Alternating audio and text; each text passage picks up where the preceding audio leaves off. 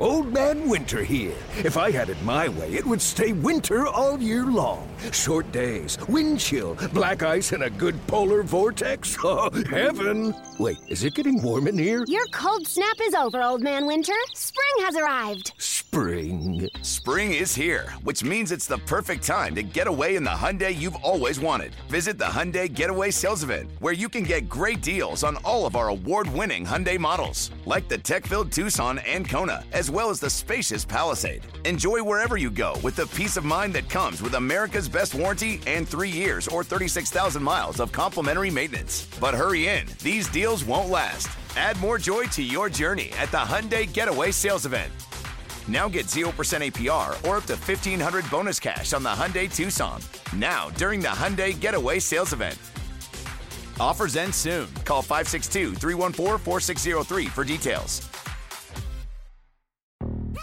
Yo, Trey. Kevin, what's up, man? You know, I've been thinking, what would have happened if the NBA never vetoes the Chris Paul trade to the Lakers and we get CP3 in the same backcourt as Kobe in LA? Well, you get a very happy Jack Nicholson for sure. And the Lakers probably win a bunch more championships. CP3 finally gets a ring or two or three, and the Kardashian empire is forever altered. What did you just say? Hey, everybody, I'm Trey Wingo. And I'm Kevin Frazier, and we're teaming up on a new weekly sports podcast from Wondery, Alternate Routes. As former Sports Center anchors and current sports obsessives, we're consumed by all the what-if questions that make being a sports fan so excruciatingly fun. If you're like us, then you also live and die on the fallout from every drop pass. Or play call. Each week on Alternate Routes, we'll take a flashpoint in sports, break down what actually happened, then explore every alternate scenario and the ripple effects it would have caused. Follow Alternate Routes on the Wondery app or wherever you get your podcasts. You can listen early and ad-free right now by joining Wondery Plus.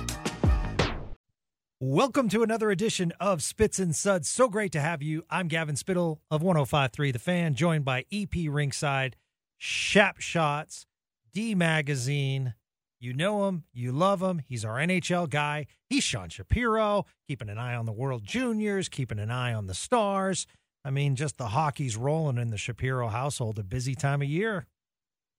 It is. And it's, should we be waving the, obviously still work to be done, obviously, but should be, I mean, still work to be done on in World Junior, but we, after the Canadians lost to the Czechs yesterday in the quarterfinals in a bit of a stunner, we should all be getting ready to celebrate, I think, something on Friday, hopefully. So still work to be done, but it's a good time for American hockey, and there's something that feels a little sweet about the American team winning World Juniors, because it's like when the Canadians win and everything like that, Americans pretend we don't care, but when Canadians win, they can't pretend they don't care, because they really care. So I responded to a tweet from Jessica Pauls yesterday, and she said, and I wanted to get your opinion before we jump into the Stars' performance last night against Montreal.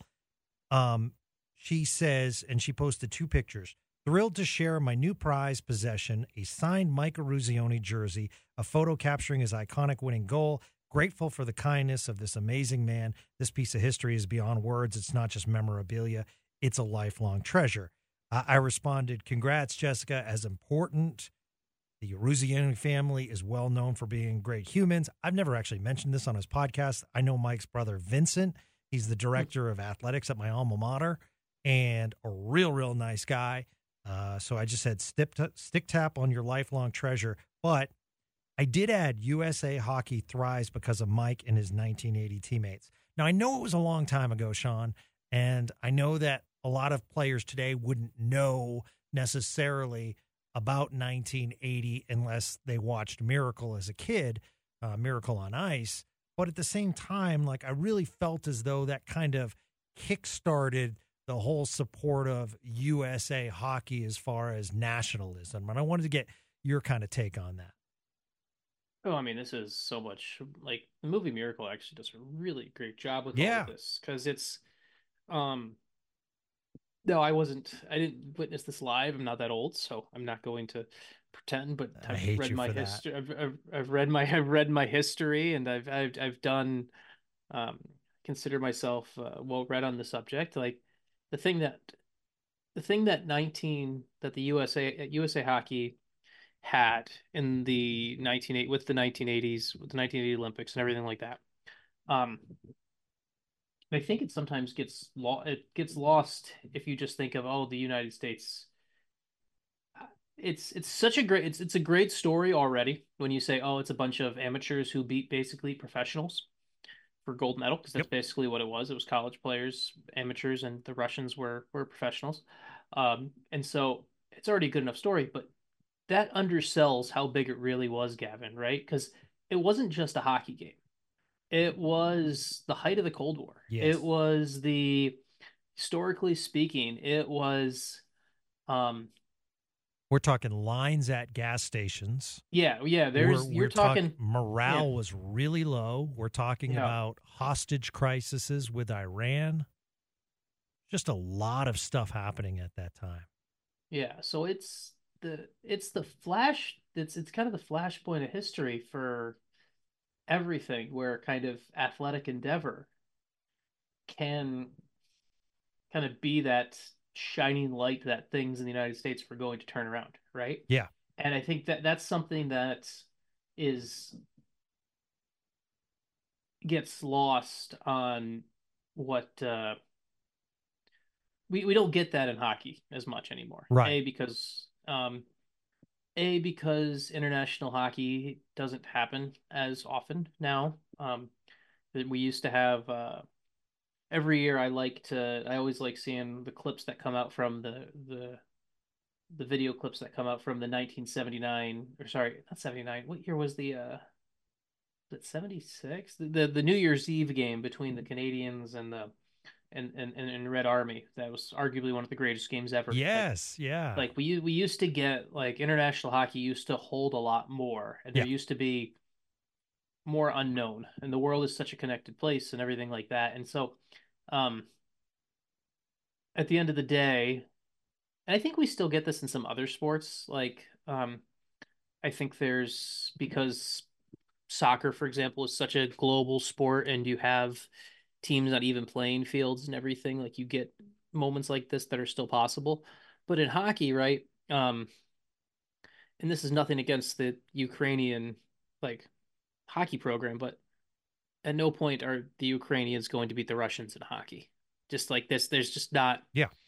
there's not that kind of reality to it. So um that 1980 team, I think it's a really I don't think it gets lost. I think everyone knows about it, but I Right. think the farther away we get from it, the more we kind of the other important parts of it, as Yeah. opposed to, oh, the US won a gold medal.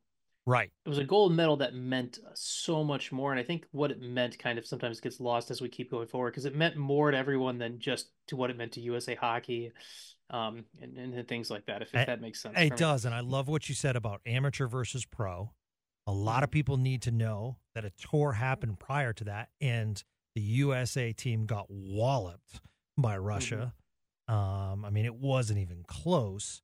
And I think what for me made it the ultimate team concept is now, years later, I look back, and this is not disparaging to me, which was the greatest group, like a single team formed maybe in the history of our American sports, as far as what they were able to accomplish against all odds. That further is enhanced by, really, it's not like 10 of them made a huge NHL run. Basically, Yeah. Neil Broughton probably was the best NHLer of the bunch. I know Dave Silk played some. Jim Craig had a little bit of run with the Atlanta Flames, played for the Bruins for a little bit. But, I mean, really, there weren't really like NHL future all-stars on this team. Yeah, like, I don't think, um like, let's see, because, like, you mentioned Eruzione, right? Like, Yes. Eruzione did not play. I don't think he played a single pro No, hockey game. he Like, didn't. that's a piece of, like, quote unquote bar trivia where I think you would stump somebody. Where, like, Yes. Mike Eruzione's last competitive hockey he played was for the U.S. Olympic team. Yes. He never played he never played after that. And the I mean, I would say probably, obviously, Broughton has his number retired in Dallas. Ken Morrow was one who wasn't a superstar, but had Ken Morrow had a won 4 Stanley Cups with the Islanders, I think. He was one, but he wasn't a superstar player. He was just Right. kind of one of the rocks on that team. Um, so the other thing that was kind of interesting about that team, and it's something that why that team came together, and I think the movie Miracle does a really good job of showing this story and kind of we see now, and it's funny because this is around the time of World Junior and everything like that, right? Like these international teams get thrown together, and then they get thrown together, and then they just they they come together for these tournaments and they play and everything like that, right?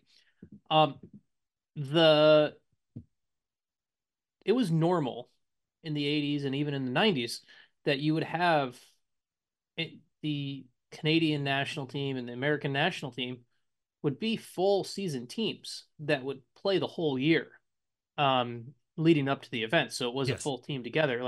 Um, the for example, they make a big if you go and watch the if you go and watch Miracle, right? The there's Ralph Cox, right? He's the guy with he's got the classic 80s mustache in the movie, right? And he's the last cut that's not going to Lake Placid, right? Right. People don't realize, and I just looked this up, Ralph Cox played 31 games with Team USA that year. This wasn't just, hey, you're getting the last Oh cut yeah. out of camp. Like, he spent an entire year with this team. Team USA played 66 games that year. So I think that sometimes gets lost too. When that team was built, it wasn't just, oh, it's a team of college kids built from um, team of college guys built and that just came together in February. It was built over the long run. Um, and that's something that just in today's day and age we'll never get again. We'll never Yep. get that type of team building for international hockey ever again. It's just not reality. They'll never have the time for that. And um, I really hope you have a way to get me back on track here, Gavin, because No, I I'm also just going deep. I mean, So, it's really funny because we talk about guys, not being in the NHL from yeah. that team, which made it special. I mean, our own co-host here, 17 years in the league, 2-time Stanley Cup winner, Craig Ludwig was cut from that team. So it's Yeah. I mean, he says because he did it because he was partying all weekend during the trials, but it was definitely special, and I'm glad we could go back. But you're right. I think it's special what USA Hockey is doing now. I think it's arguable that, and correct me if I'm wrong, Sean, this is one of the great moments for USA Hockey, both at the pro and amateur level right now, as far as when you look at the superstars or elite talent, many are from this country, and many are from this country, like Jason Robertson from California, like Austin Matthews from Arizona. I mean, they're not your typical, because when we looked at that 1980 team, one of the things that made Herb Brooks so great was basically in those days you played college hockey in the New England area, mostly in Boston, or Michigan and Minnesota. And they hated each other. And those were the rivals. And so to take kids from Michigan and Minnesota with Boston kids or New England kids, it just normally wouldn't mesh, and it did. Yeah. The interesting thing with USA Hockey in the long run, Gavin, and I think it's something that I think the well-versed hockey fan knows, but it's the spot where like Mike Modano is not the highest scoring American of all time. Ooh, I know as much as like it's something where it's like it gets celebrated, but there's the reason that we always have to throw the modifier in there of the highest scoring American born player because Brett Hull was American. Brett Hull had a dual passport, chose to play for the Americans, and Brett Hull scored more points than Mike Modano. He had more goals than Mike Modano. Brett Hull was the like, and it's just it's kind of it will be it'll be nice, right? And it'll take a long time for history and tens and 15s of years for it to go, but it'll be for the longest time the leading goal scorer in American hockey history was someone who was Canadian born. When when in the future, the Austin Matthews, the Jason Robertsons of the world are in the top 10 lists for these like all-time points for Americans. That's going to, to me, kind of is going to kind of show that just more of the long-term growth of the game from Canadians who happen to have parents who are American and stuff like that. Like, and I'm not trying to like crap on USA Hockey. It's just the reality of the sport is. It's obviously it's come a long way and it's great. And there's so many, as you said, there's so many, the Hughes brothers, the Jason Robertsons of the world. Right. But there is something to be said about until someone passes Brett Hull, the person who scored the most points with an American passport wasn't born in the United States. And not that you have to be born in the United States to be American. I'm not saying that. I love that we're seeing, because of, let's give the Arizona Coyotes credit. Austin Matthews exists as a hockey player because of them. Yes. The LA Kings credit because of Jason Robertson. There's 4 kids on this USA World Junior team right now who grew up playing hockey in Florida. These are hockey talents, elite athletes that aren't playing the sport in a prior generation. Right. And it's a great thing to see. Yeah, so. You're absolutely right. I mean, just even here locally, Sean, the Jones brothers. I mean, the dad was in the NBA. Mm-hmm. So, I mean, that would be the path, but they saw hockey, liked hockey. And, Blake Coleman's another great example. So I definitely, I know you said get back on track. We will. But to me, it's like a big part of this podcast is the education level that we like to talk about things. And we are Stars focused. However, USA Hockey is a massive part of the growth of this sport. Specifically, I'm going to point out college hockey, which is thriving right now. And you're seeing college hockey in these really cool, unique stadiums popping up on these campuses. And it's becoming the thing to go to for the kids. And, around the holidays, I went to see Boston University, Quinnipiac. Amazing atmosphere and amazing hockey. I mean, granted, they're 2 of the top 5 in the country, but it was just a special atmosphere. And I'm just so glad that, hockey is being able to thrive, whether it's minors, whether it's nationalism, or whether it's in the college ranks. And we're seeing, the massive amount of growth in the youth levels. So it's a pretty interesting conversation. So, sir, I'm glad we went down that rabbit hole. And we go to the Stars last night. So they were on a run. And we talked a lot, Sean, last year about, overtime, everything's going to change with the regular season. Well, there was a streak going where the Stars were certainly putting on a show for the locals, where they were winning in overtime in thrilling fashion, sometimes in the final seconds.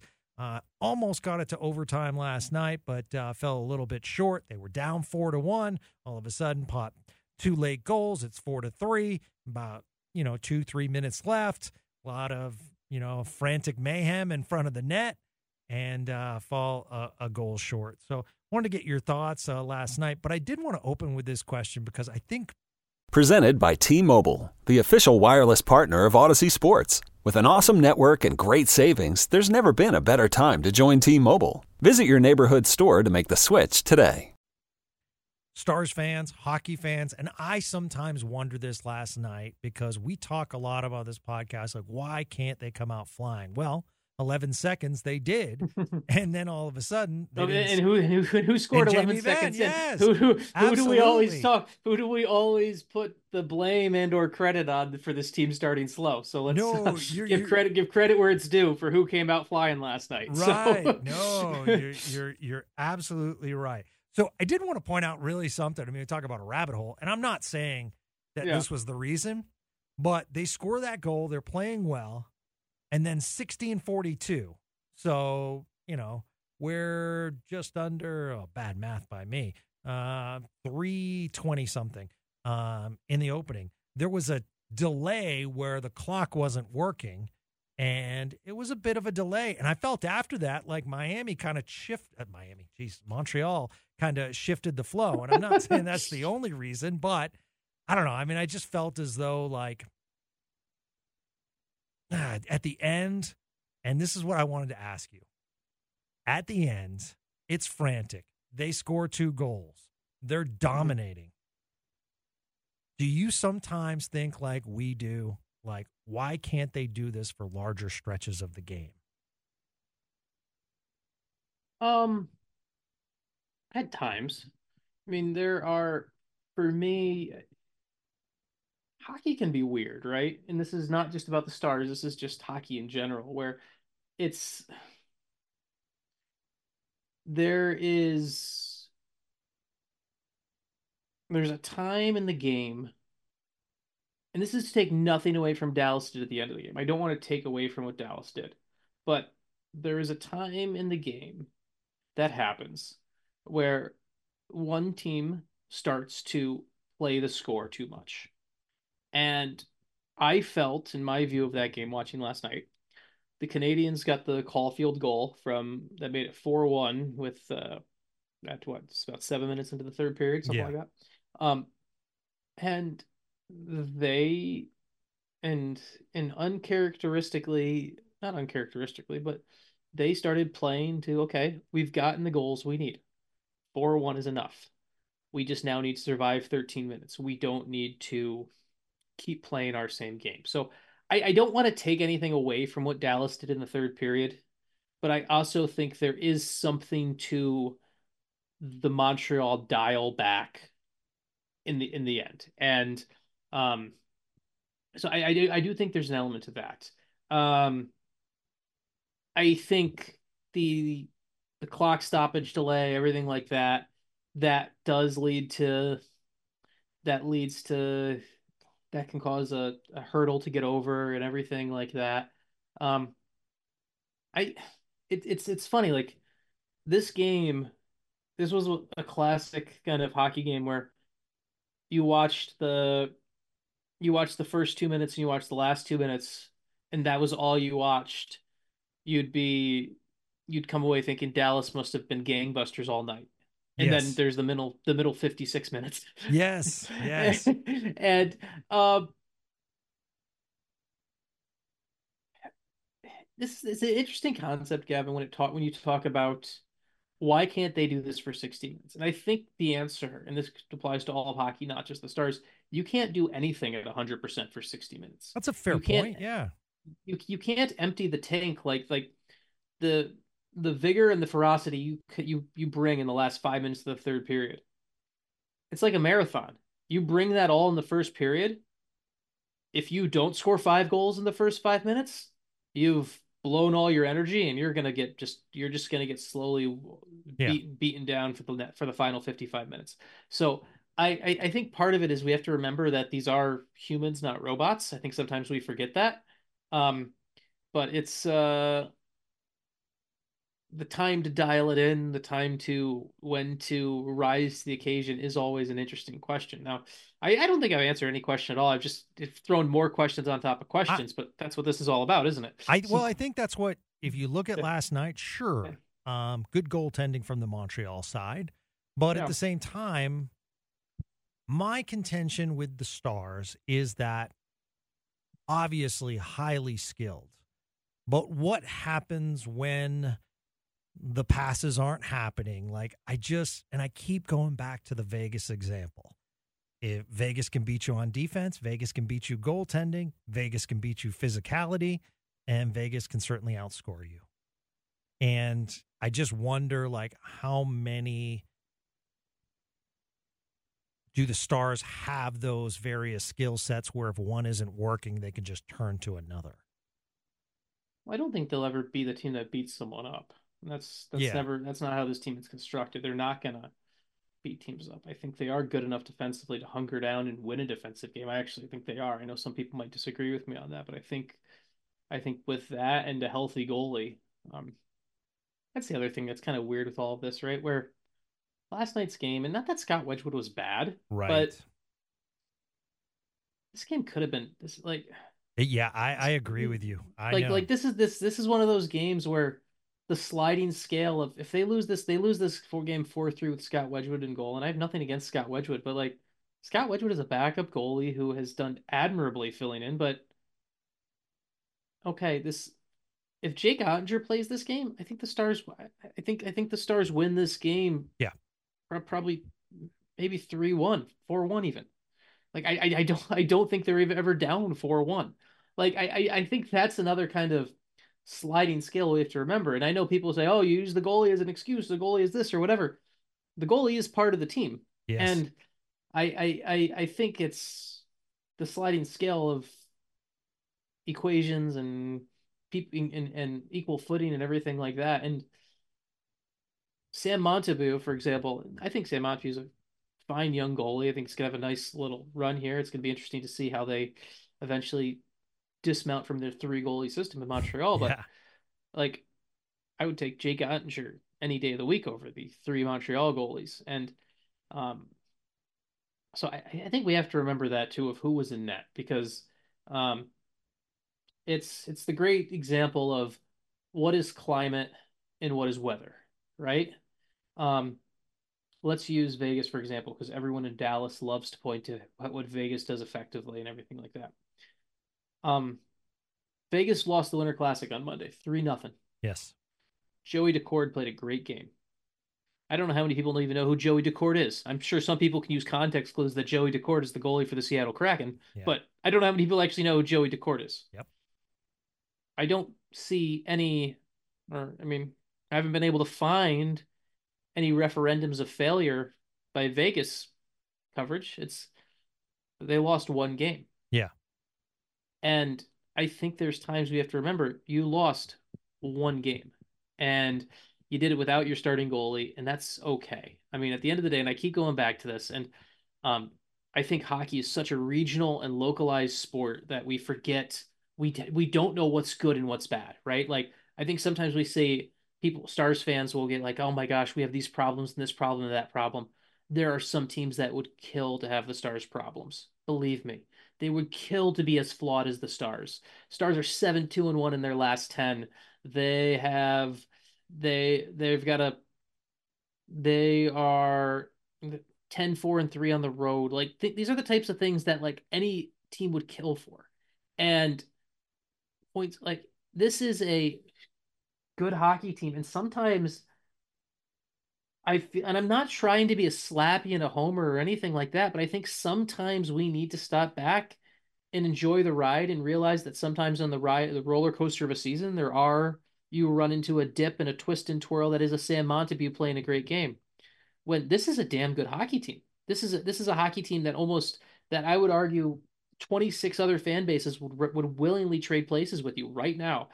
And I'm not trying to be a Star slappy or a homer about it, but I think sometimes we start looking for problems that aren't there. We talk about the real problems. You and I feel like we do a good job of talking about that. But sometimes we talk about the problems that aren't there because we feel like we have to be tough and critical, when sometimes it's hockey and it's chaotic. And honestly, no team should be winning. No team should be posting a 667 points percentage in a sport this chaotic. Yet the Stars are. It's an interesting place to be, and to me it's a good reflection of how good this team is right now at the same time. Yeah. I hope that all made sense. Once again, this is one of those episodes where at the end, Gavin, I'm going to be like, I don't even know if I said anything worthwhile in this entire episode. So at Sean Shapiro and tell him otherwise. But I will say, I think one of the good things is when you see so much passion per game, that means the popularity here in Dallas. Yes, that is good. great. That is great. Yes, that is really yes, good. yes, Yeah, absolutely.